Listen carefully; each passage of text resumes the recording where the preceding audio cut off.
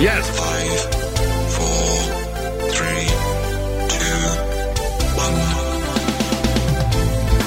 1. Welcome to Up in Your Business with Carrie McCoy, a production of flagandbanner.com. Through storytelling and conversational interviews, this weekly radio show and podcast offers listeners an insider's view into starting and running a business, the ups and downs of risk-taking, and the commonalities of successful people.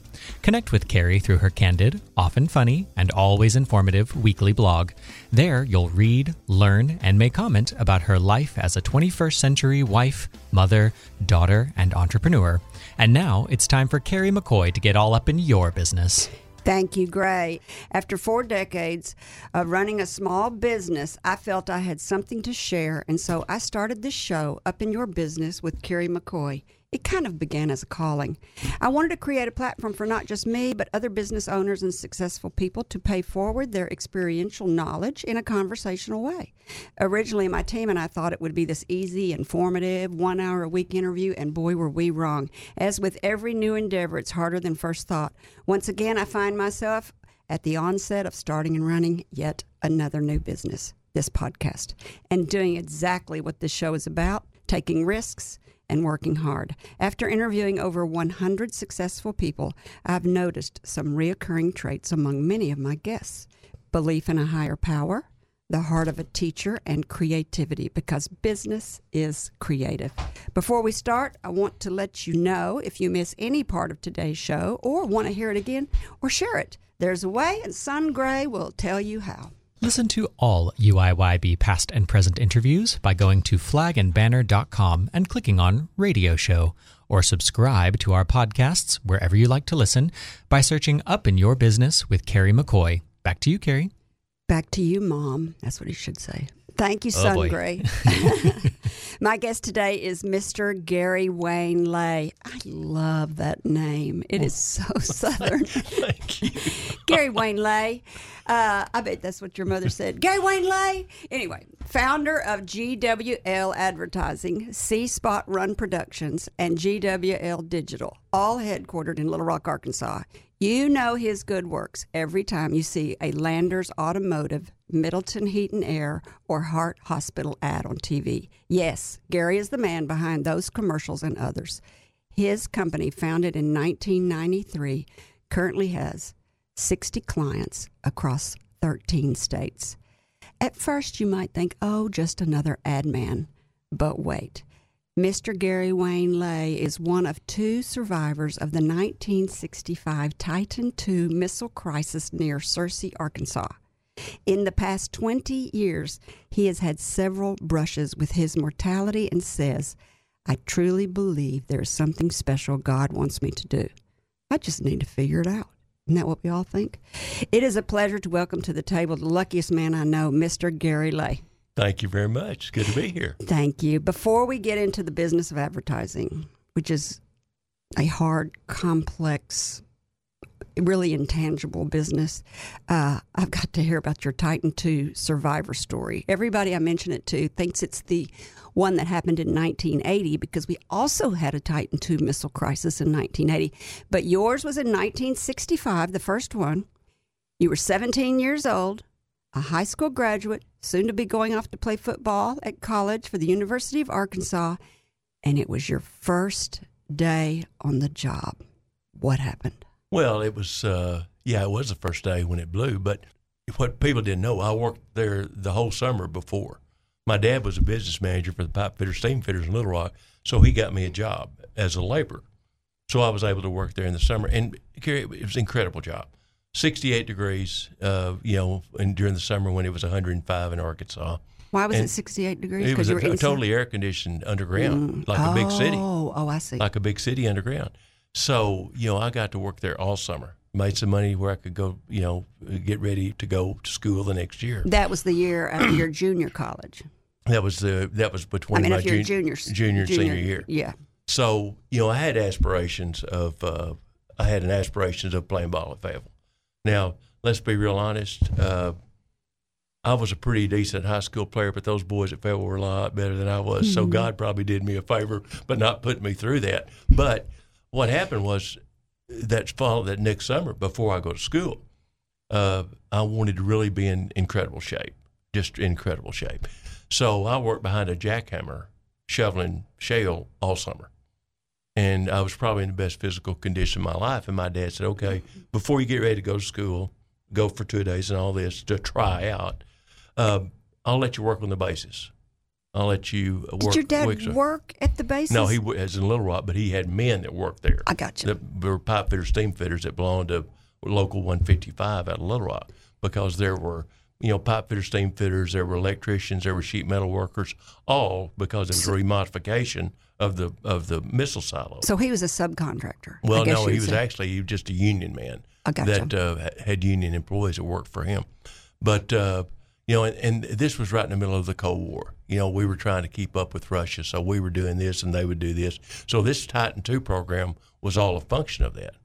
But anyway, so I come to Jacksonville Air Force Base and go through the checking in and all this on the Friday before I go to work on Monday. And I get my identification papers and all that. So I go to work Monday morning, and and like I say, it was an incredible job. You go in what they call the hole down underground. You go in there at 8 o'clock. Then they had a deal that come out at 10:15 for a smoke break.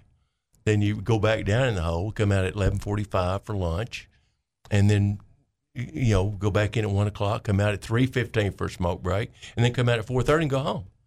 Perfect. So it was ideal. But anyway, so I had been working. The missile silo itself was 180 feet deep, and we had been working in the bottom all morning. So when we came out for lunch, sit there and had lunch and all this, and then we started back down into the missile base. And me, I'm still my personality. I've just got to stop and chatter. So the guys I'm working with, they get on the elevator and they go right to the bottom, start working again. Well, I'm sitting there talking with these other guys, and I'm round behind the missile itself in the tunnel. There's an escape ladder there. There's only 2 ways in and out of that thing. One was the elevator up and down. The other one was the escape ladder that went up and down. And you're not above ground. No, you're just we're not 80, all the way down. We're 80 feet below at that point in time. Not 180, just 80. Because the missile went all the way. There was 8 levels on the silo. Okay, so you're halfway down. I'm sitting there talking, and all of a sudden there's just an incredible flash, and the sound similar to what you would run into if you light a gas stove. That, and it was never an explosion. It was a flash fire. So the instinct when the fire flashed, the lights went out, the fire flashed, the instinct was to get away from that fire. Yeah. So I got on the escape ladder and started down. And I think at that point in time, and that was probably my first intervention. You started down because the fire was above? The fire was next to me, and the first inclination was to get away from that. And that would have been easier to go down. Oh, yeah, because if there was no other place to go. You're in the corner with an escape ladder there, you'd had to go back through the flames. Oh, I got you. So go down, and I think at that point in time is my first realization that, hey, it wasn't my time. Mm-hmm. Because, totally dark, and I'm down the escape ladder all the way to the next level, and thank God probably said at that point in time, hey, we're going to do something different here. So I'm starting back up the escape ladder, and these guys are falling all over the top of me because everybody's trying to get away from it. And I get back up to where we were, lights are still out, and I feel my way back around that gun barrel to a cableway which led to the control center. And, of course, in that control center, the gauges were going nuts. Everything was happening. They knew something was wrong. And so they come running down. Well, I collapsed in the cableway from smoke inhalation. And so they got me up, threw me in the decontamination shower, washed me off. And I was 2 at this point in time, and they kept saying, hey, you're going to be fine. And I kept saying over and over, God, don't let me die. Because, I'm in shock at this point in time. And they put me in an ambulance. And Kerry, that's the longest ride I've ever had because there was so much pain. And I went to Porter Rogers Hospital in Searcy because that was the closest one. And I got the emergency room, and they hit me with 2 shots of morphine. And at that point in time, the pain was over. But there was so much scurrying around in that hospital because they didn't know what they had coming. You got 55 workers on that silo. So they were scurrying around. Well, nobody else got out. They thought, get ready, everybody's going to be coming. Here. but nobody else got out. And what happened was through the investigation process, and my dad was on the investigating committee, but through the investigation process, they discovered nobody burned. It was all smoke inhalation. And I've made several talks, obviously, over the last 50 years or whatever since it happened. And the most comforting thing, I talked to the White County Historical Society. And what was really interesting, there were a lot of people that are my age that lost their parents, because there were a lot of people from Searcy, Rosebud, through there that lost their dad or their brother or whatever. Mm-hmm. And I was able to tell them, hey, they never suffered. It was over in just a matter of seconds. But I was tell you a really story that'll send chills. My wife and I are getting ready to leave after the talk. And a lady came up, a little older than me, came up and she said, thank you for your talk. She said, can I see your hands? And I thought, now, where are we going with this? Can I see your hands? So she's looking at my hands and she said, I was the nurse in the emergency room when they brought you in. And she said, I never thought that you'd use your hands again, because that's how bad they were burned. And, boy, we both hugged each other, and I said, I am so glad you're here. But it was... your hands look fine. Yeah, well, what was really interesting, for the long period of time that I'm in the hospital, I never had any more pain. And blisters got up 2 and 3 inches tall on my hands and on my face. And I want to say that's what happened to my hair, but I think most of my family is bald anyway. But what happened, they flew some medicine in from Lackland Air Force Base. Lackland was the burn center of the country. And because it was an Air Force accident, they flew that in, and they kept me sprayed down for the whole period of time I was in the hospital. And then 3 days before I left, they came in with some tongs and scraped all those blisters away, and there was new skin already forming underneath them. My mother couldn't figure out why I wasn't having any pain, and so she bent over to kiss me goodnight as she was leaving the hospital one night, and her whole mouth went numb. That's how strong that medication was. Oh. But it was quite an ordeal. I went to Washington right after I started school because the trial was going on. There's 53 people that have lost their lives. So now the big deal is who was to blame. Right. And so Peter Kiewit was a contractor at that point in time. So you had either the contractor or the Air Force. Now, the decision at the end was pretty muddled. But I was the only one that really was down there. There was a painter that was one of the survivors that got out, but he was in the cableway walking down, and he saw the smoke, and he turned around. And I think he was in the hospital one night just for observation. But I was down there, and the attorneys kept wanting me to say there was somebody welding down there which caused this thing to happen. Well, there wasn't anybody welding, because I'm the one who got down, and I know what was going on down there. Mm-hmm. And then what happened too, there was another side of the story, and that is every base that was active as far as construction, an Air Force crew of escorts would come out from Jacksonville every morning. And if you went into the silo, you had to have an escort with you. And the escorts had sensor detector belts, like a little klaxon, if you will, that if they detected any odor whatsoever, that klaxon would automatically ring the siren, and we'd come out of there. So we had test drills all the time. Or if some fake thing would happen, an odor would happen, we'd come out. Well, there weren't any down there, or they'd still been there. And so what they discovered was that the security at the Air Force bases had gotten really lax because they were in the second year, third year of remodeling and all that. And all the escorts were playing gin in the Quonset hut on top ground.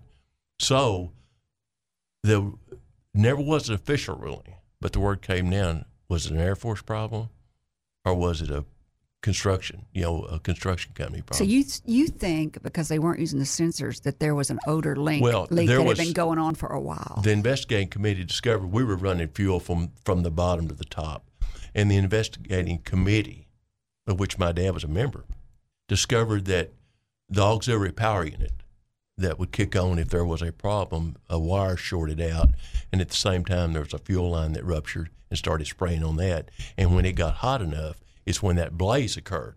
There wasn't an explosion. Mm-hmm. If somebody cut into a fuel line, then they would have been burned up, that thing would have had a lot more impact. But and they'd have found a welder, wouldn't they? You'd think they'd find a welder. If it happened while he was welding, he'd have probably died instantly. And he would have had very, very severe burns and so forth. And that just didn't happen. So did your dad care that you didn't support the Air Force on that? No, I mean, because actually he was a construction worker. But it really only thing he was, it was really, this is the way my family was. This is the way my dad was. Obviously lawsuits were rampant. Now, they weren't to the extent that they are today if something like that happens. Yeah. But, people lost their provider. They lost their family members. So there were lawsuits for everybody that was involved. And the attorney for my dad's union said, well, Wayne, his name was Wayne, he said, Gary's been through a lot. We probably need some legal action. My dad was fine. He said, no. He said, I want my expenses paid. I got my boy back. That's all we want. So we never, and that wasn't like my family. They wouldn't have ever done anything like that. And I had some nightmares after I went to school. But, did you go to school? So, yeah. How long before you went to school? I went to school. I was in the hospital. I want to say 21 days, 17 days, something like that. But I got to start. The people that drug you out of the tunnel, you said, the cableway. The cableway. Uh-huh. How were they not killed? Well, they were in the control center. The control center was hundreds of feet from where the flash blew, and they were separated from that smoke. So they weren't near that. So and they were Air Force. And they just saw you through like a window? No, they were Air Force personnel. When those gauges started really going nuts in the control center, then obviously they came running down that cableway to see what had gone on. Oh, I see. And they found you and rescued you and drug you back. Collapsed when I was about halfway down that cableway. And so this was September the August 9th, 1965 at 1:10. August 9th, okay. Never forget that. So school started in September per usual? Something like that. I can't remember. And you were in the hospital how long? I don't really remember. It's either 2 or 3 weeks from that time, but I was able to start the school, pretty well on time. Went through rush and the whole ball of wax. Wow. And that was another funny story, which I'll get away from that missile we just talked. But talk about being from a small school, right? Uh-huh. Went to Clinton. I was 47 in my graduating class. That's where you went to high school? Clinton, Arkansas? When I started, 47 in my graduating class. Yeah. So when I went through orientation at Fayetteville, the first test I took for an orientation, there was 310 students in it, S&E auditorium. I was petrified. I'd come apart. And my mother and dad were up there with me. I had to bring this kid to school. And so I go outside, and my dad's a construction worker, obviously. He's got his khaki pants on. He's smoking his filter cool. And he said, how was it? They're excited because I'm going to school. I said, I can't do it. Can't make it. There is no way I can make it. And he threw that cigarette down. He said, well, I'll tell you what you do. You get out and get a job and put me through. I can make it. Never forgot that. That was an early lesson learned. But no, and so did you go back in? Did you go back in? Yeah, I graduated with a 3-something. So you went back in, and so you turned around and went back in. I made it, but I guess you had PTSD, don't you think? I think the perception when you grow up like that. Now it's changed with all the communication we have now. It's changed with everybody's aware of everything now. But we were separated. We were shell shocked. And it's just, your perception was if people were from Little Rock, they were just better than you. Didn't matter what they were doing. Right. They were just better. Bigger school and all that. I'll share with you, if we have time, I'll share you with another deal talking about perception. Uh-huh. We were playing a school from Little Rock. Now, when you were in high school? Yeah, when we traveled on a yellow school bus. We had a sack lunch. We didn't get to go to the restaurants and eat and all this kind of stuff. But we had a really incredible football team one year. What happens in little schools like that, you don't have most of the time you don't have a football program. Yeah. But you will have kids that'll come together one time and it just makes you really good. Then you have to rebuild again and find it and come back in. Mm-hmm. But we were playing a school from Little Rock that came up to Clinton. Because y'all were good. Yeah, we were good. They were on the schedule. Well, we pulled up in front of the gym. There's 2 big Continental Trailway buses. We walk through the gym because they're getting dressed in the gym. They've all got these new girdle hip pads and all this stuff on. We were, just nuts. And at halftime, it's 7-7.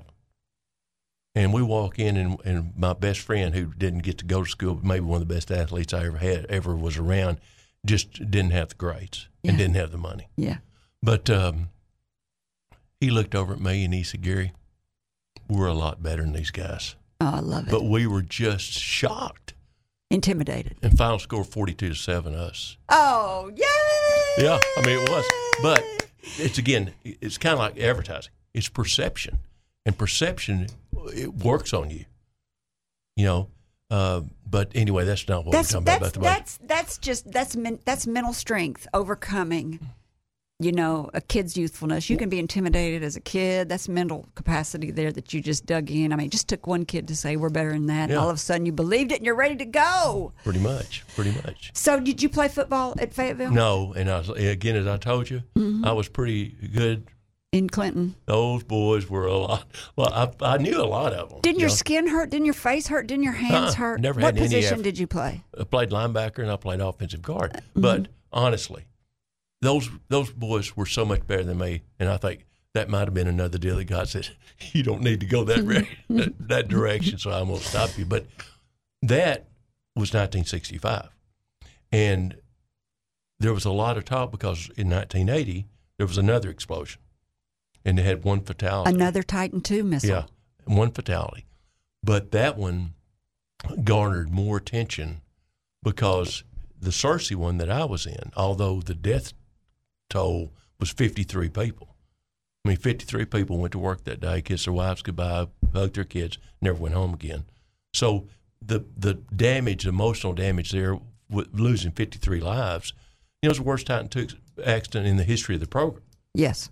And we had 2 or 3 Titan IIs in Arkansas at the time. We had 18. Oh. There were 18 silos.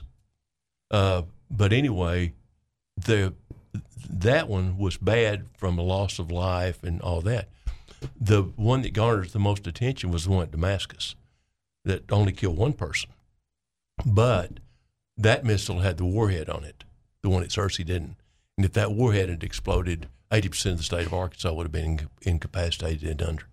And that's why it was such a tremendous effect. And when I was reading about you, I kept coming up with the Titan II missile disaster yours in 1965, and then the Titan II missile disaster 1980, and I couldn't get it straightened out. Turns out that Mondale was in Little Rock. Vice President Mondale was in Little Rock visiting Clinton on September 18th, 1980, when that warhead caught fire and blew out of the silo and blew 100 yards into a field, but its safety precautions kept it from. True. And they kept it away from everybody. Yeah. Nobody knew. But it, like I said, the ramifications of what could have happened. Vice President Mondale did not even know. They didn't even tell him, and he was 50 miles away. I didn't know that. I read that online. Of course, you can't believe everything you read online. But that's what I thought that was interesting. Back then, the U.S. Air Force, when it had to do with missiles, when it had to do with nuclear warfare, was not required to tell anybody anything that was going on.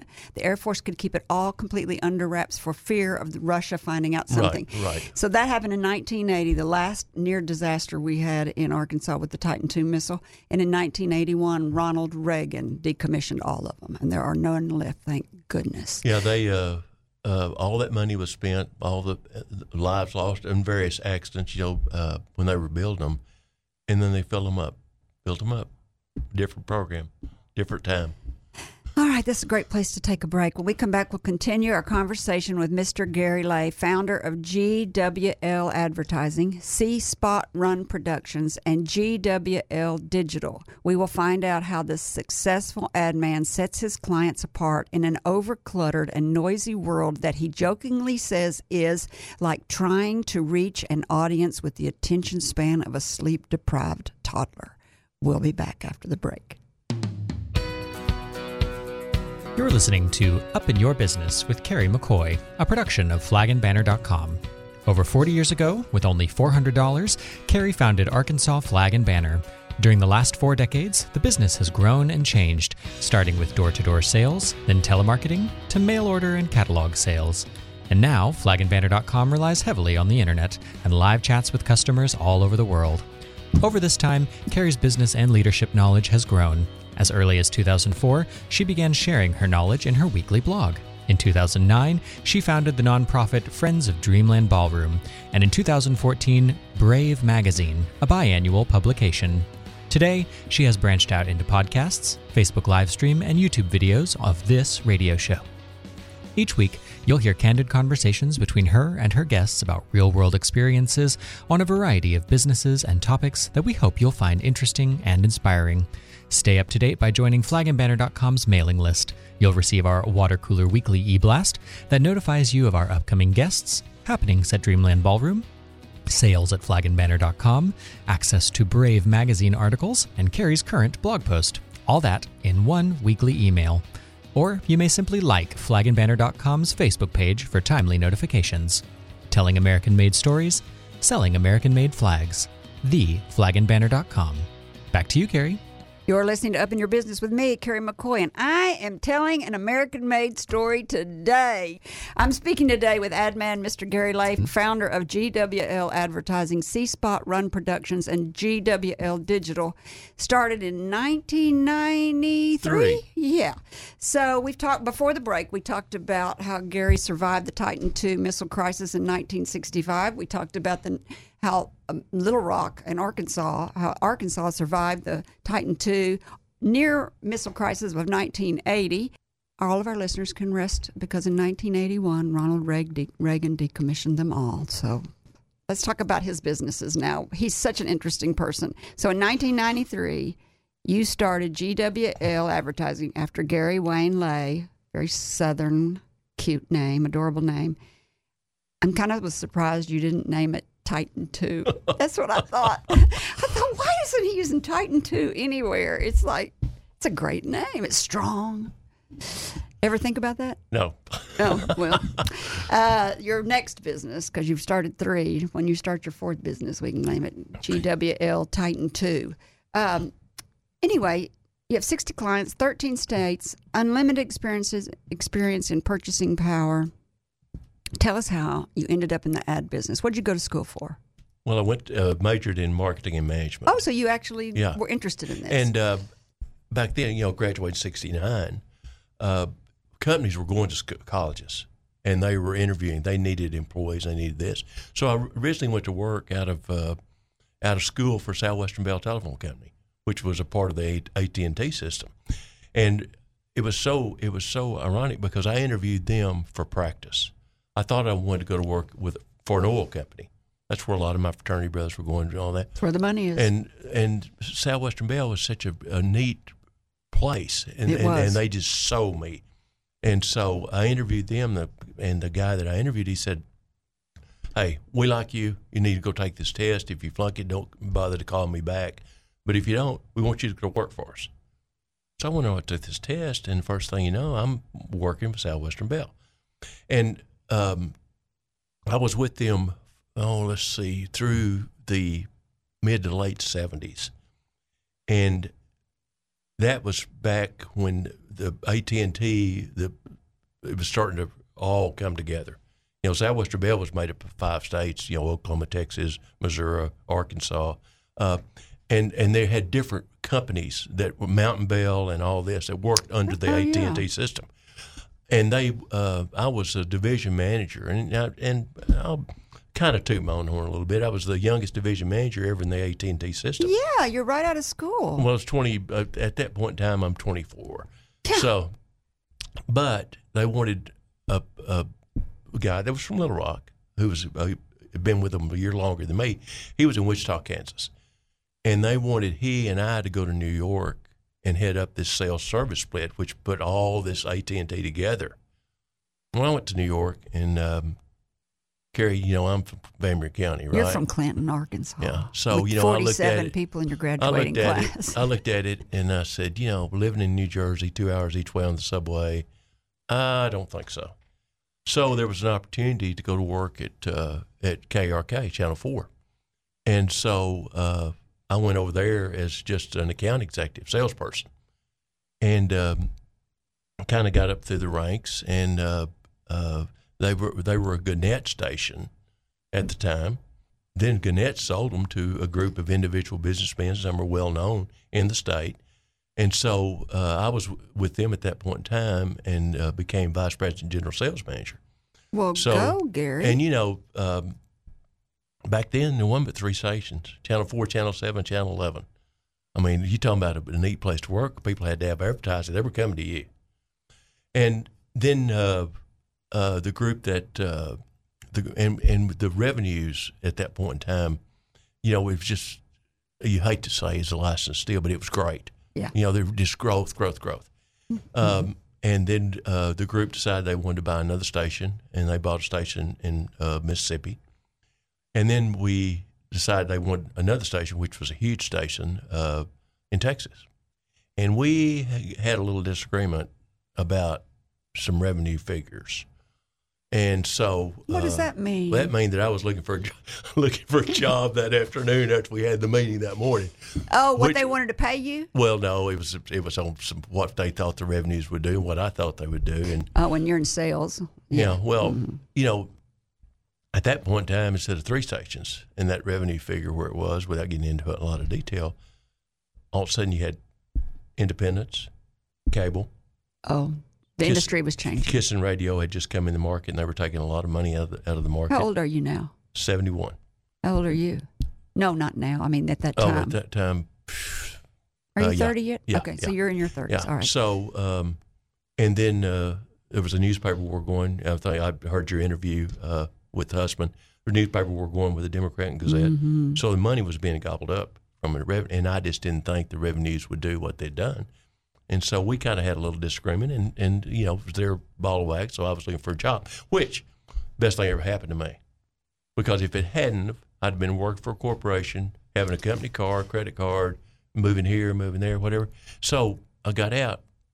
But I'll be less than honest, I was terrified. Sure. I mean, here I am this age, didn't have a car, didn't have anything. Married yet? Yes. Children yet? And a little girl. Your wife let you do that? Well, yeah. And, well, there wasn't anything that she could really do about it. But at the same time, I thought, what am I going to do? Now, I was going through a divorce. Oh, Lord. Well, yeah. And, but it was one of we got married when we were kids, 19 years old. Well, you are having a life-changing we had a little episode. Girl, but all of a sudden, it wasn't the fact of anything else. We just found out, hey, we just want to go different directions. Mm-hmm. And I'll tell you how compatible the divorce was. My wife of 19 years at the time has worked for me for the last 19. Another guy I love. People Sorry, go into honey. shock. I love that. When I bring a new employee and say, by the way, Carol and I were married for 19 years. But anyway, so I looked at what can I do? And I thought maybe I might do some advertising. I mean, I know the electronic market, and my wife now said, "Hey, you got to do that. You got to do that."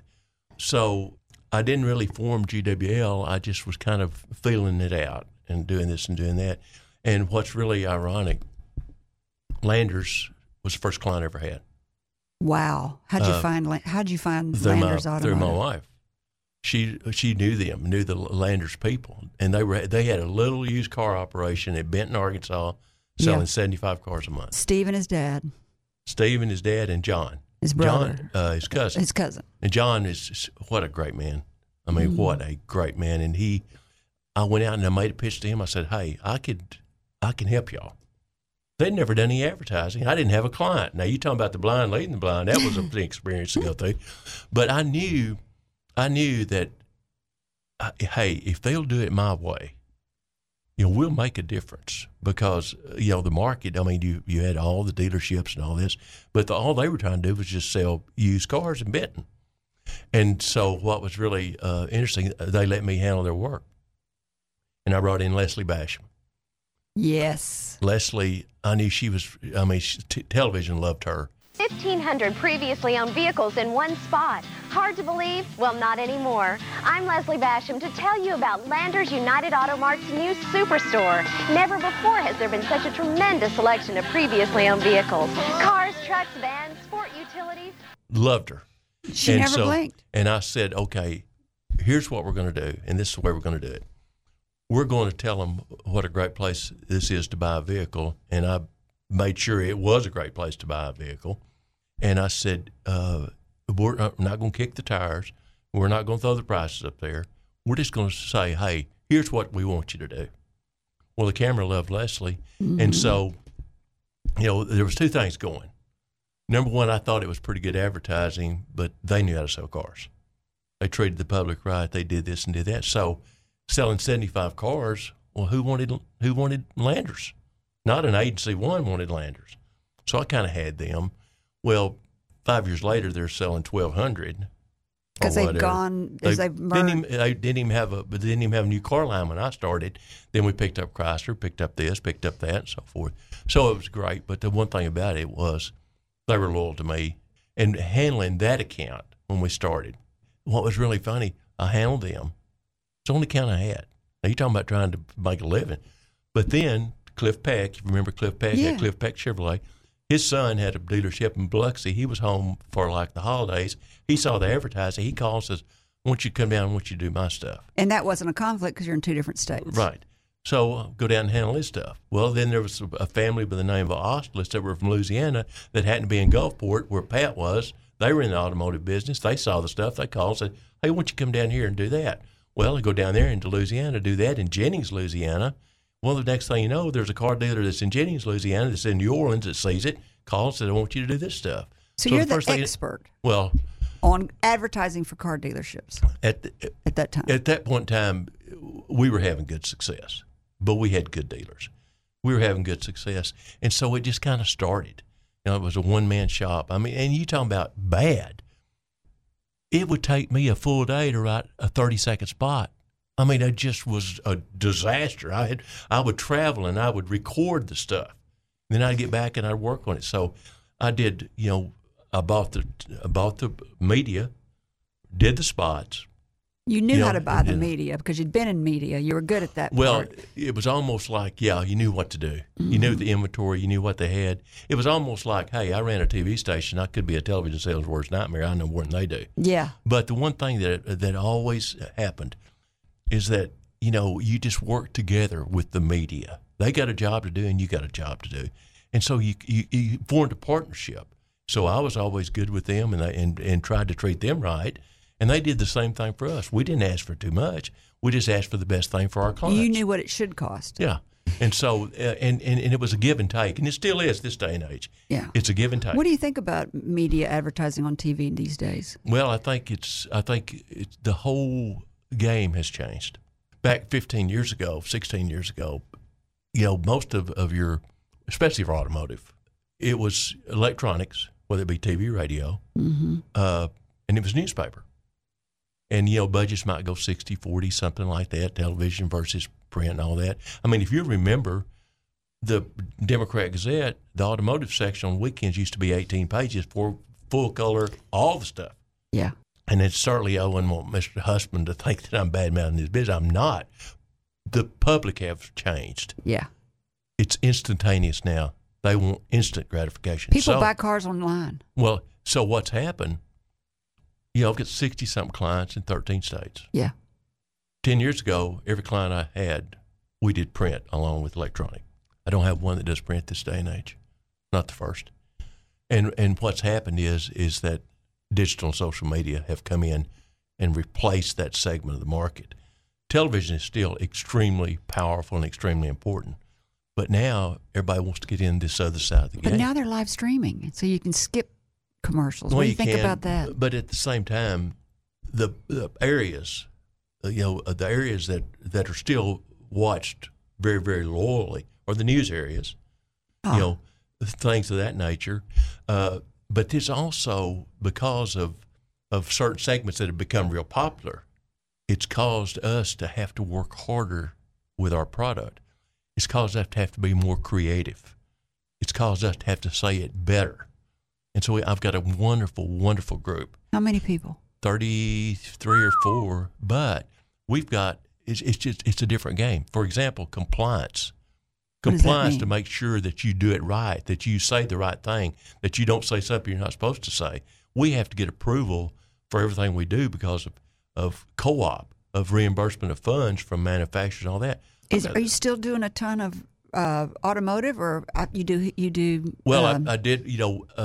No, we do others. I still do Middleton. I don't do the Heart Hospital anymore. We got them on track, and they went a different direction, and they should have, because they needed more attention than what we could give them with the way we were doing it. How do you pick a good client? How do you know if this client's a good client? Well, number one, a lot of it will seek you out, and then what I do, and this is, if many of my people are listening, they've heard me say this, but all these years I've been in this business, and I've had some huge clients. We had the Honda Group in Houston, Texas, which was the number one local advertising group in America. Incredible results for them. Had the Honda Group in New Orleans. So we've had big groups. I've never signed a contract. That's the only way I like to do business. I'm not going to do it. And the reason I'm not going to have a bad client, whether it be automotive or whatever. And if they want to do something that's unethical, whatever, then they can go a different direction. At the same time, they don't need a bad agency.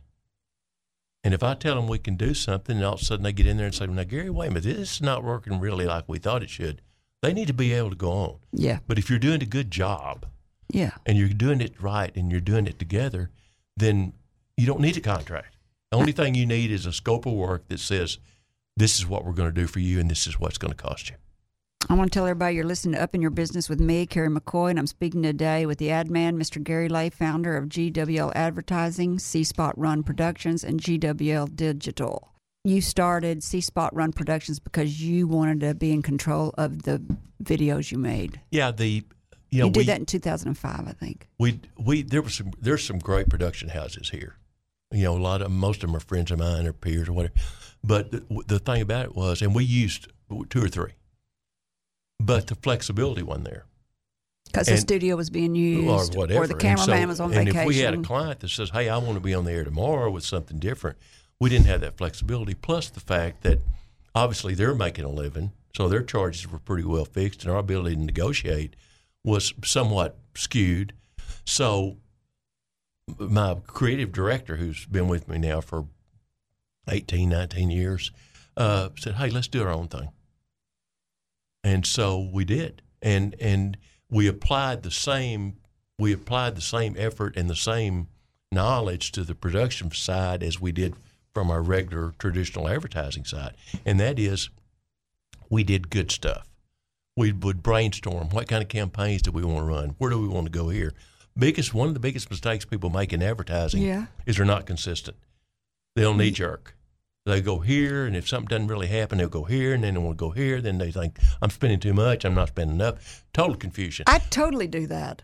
Well, what we do and what you need to do is that it's like building a house. You get your foundation. You get something solid.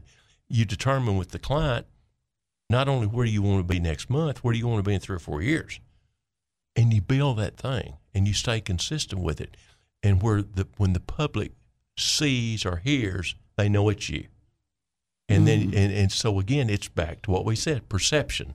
The perception of a good deal is better than the deal itself. So what we do is that we build on that, and we stay consistent. Steve Landers said he never gives a price on a commercial. We went 17 years before we ever put a price on the screen. And, and the thing about it is, Carrie, you were talking about, different dealers in the same market and all that. Mm-hmm. An agency can handle separate dealerships if they have separate buying groups. In other words, if you've got a separate buying group here and then one here, one handles this one handles this one. If you've got the same one handling that gets a little tricky. But everybody buys a car. Yeah, but what happens is this. If you're handling multiple dealerships with one buying group, let's say, for example, what we talked about, the media, Channel 4, 7, 11, whoever it might be. And that's who you mean by the buying group. They say that they bring you something that's special. Yeah, which client are you going to give it to? Which one are you going to give it to? Mm-hmm. You should never have to make that decision.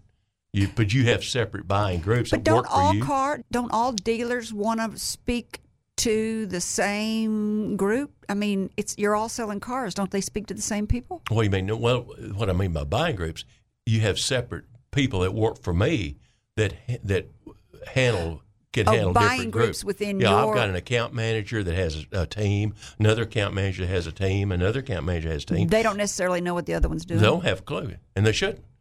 And then so if somebody brings you something special, everybody's got it, and then you vie for whatever you want to do. The thing you got to do, I think, in advertising is that you got to be consistent.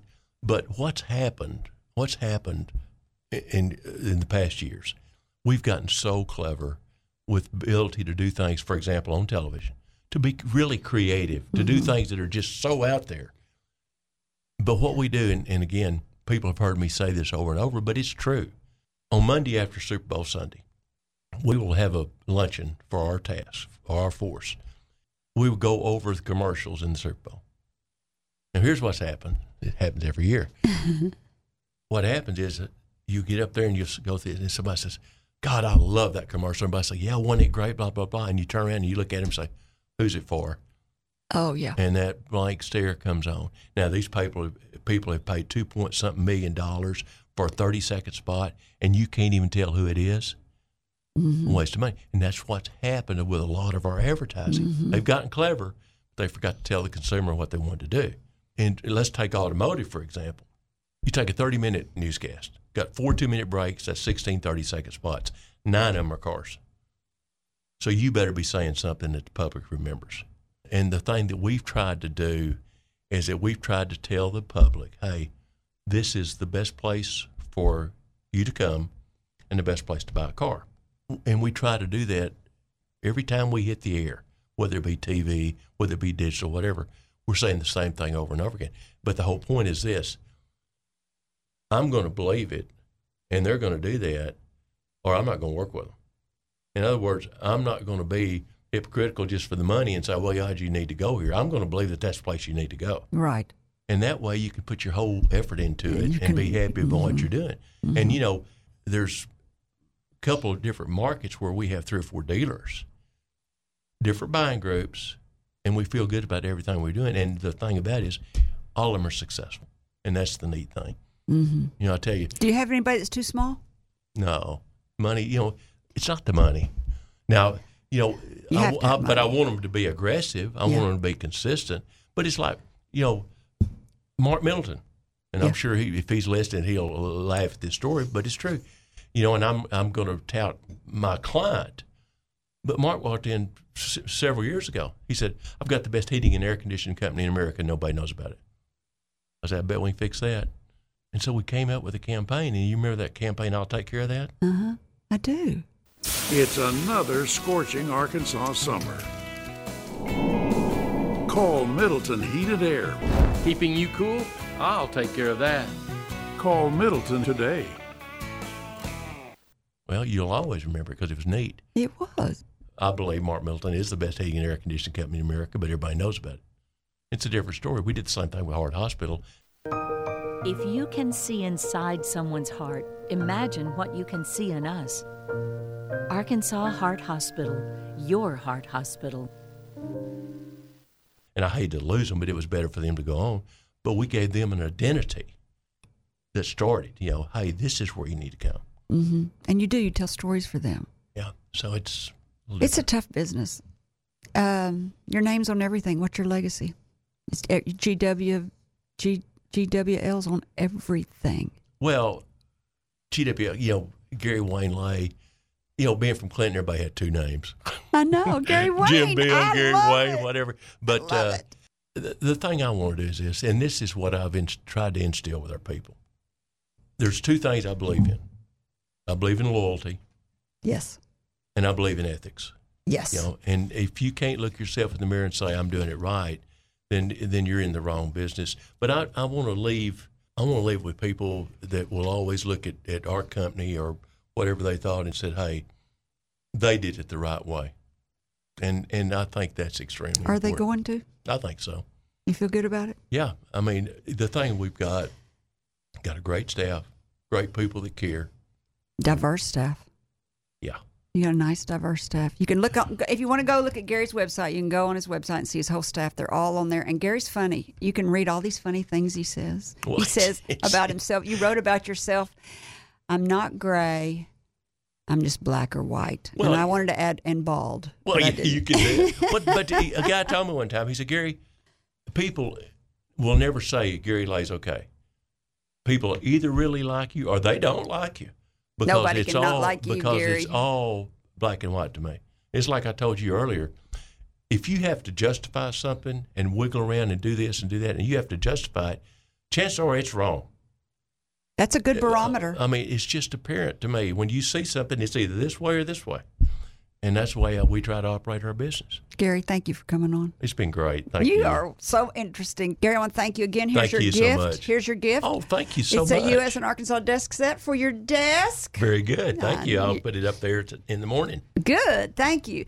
For our listeners who might have a great entrepreneurial story that they'd like to share, send a brief bio and your contact info to me at Kerry at flagandbanner.com. That's Kerry, Kerry, at flagandbanner.com.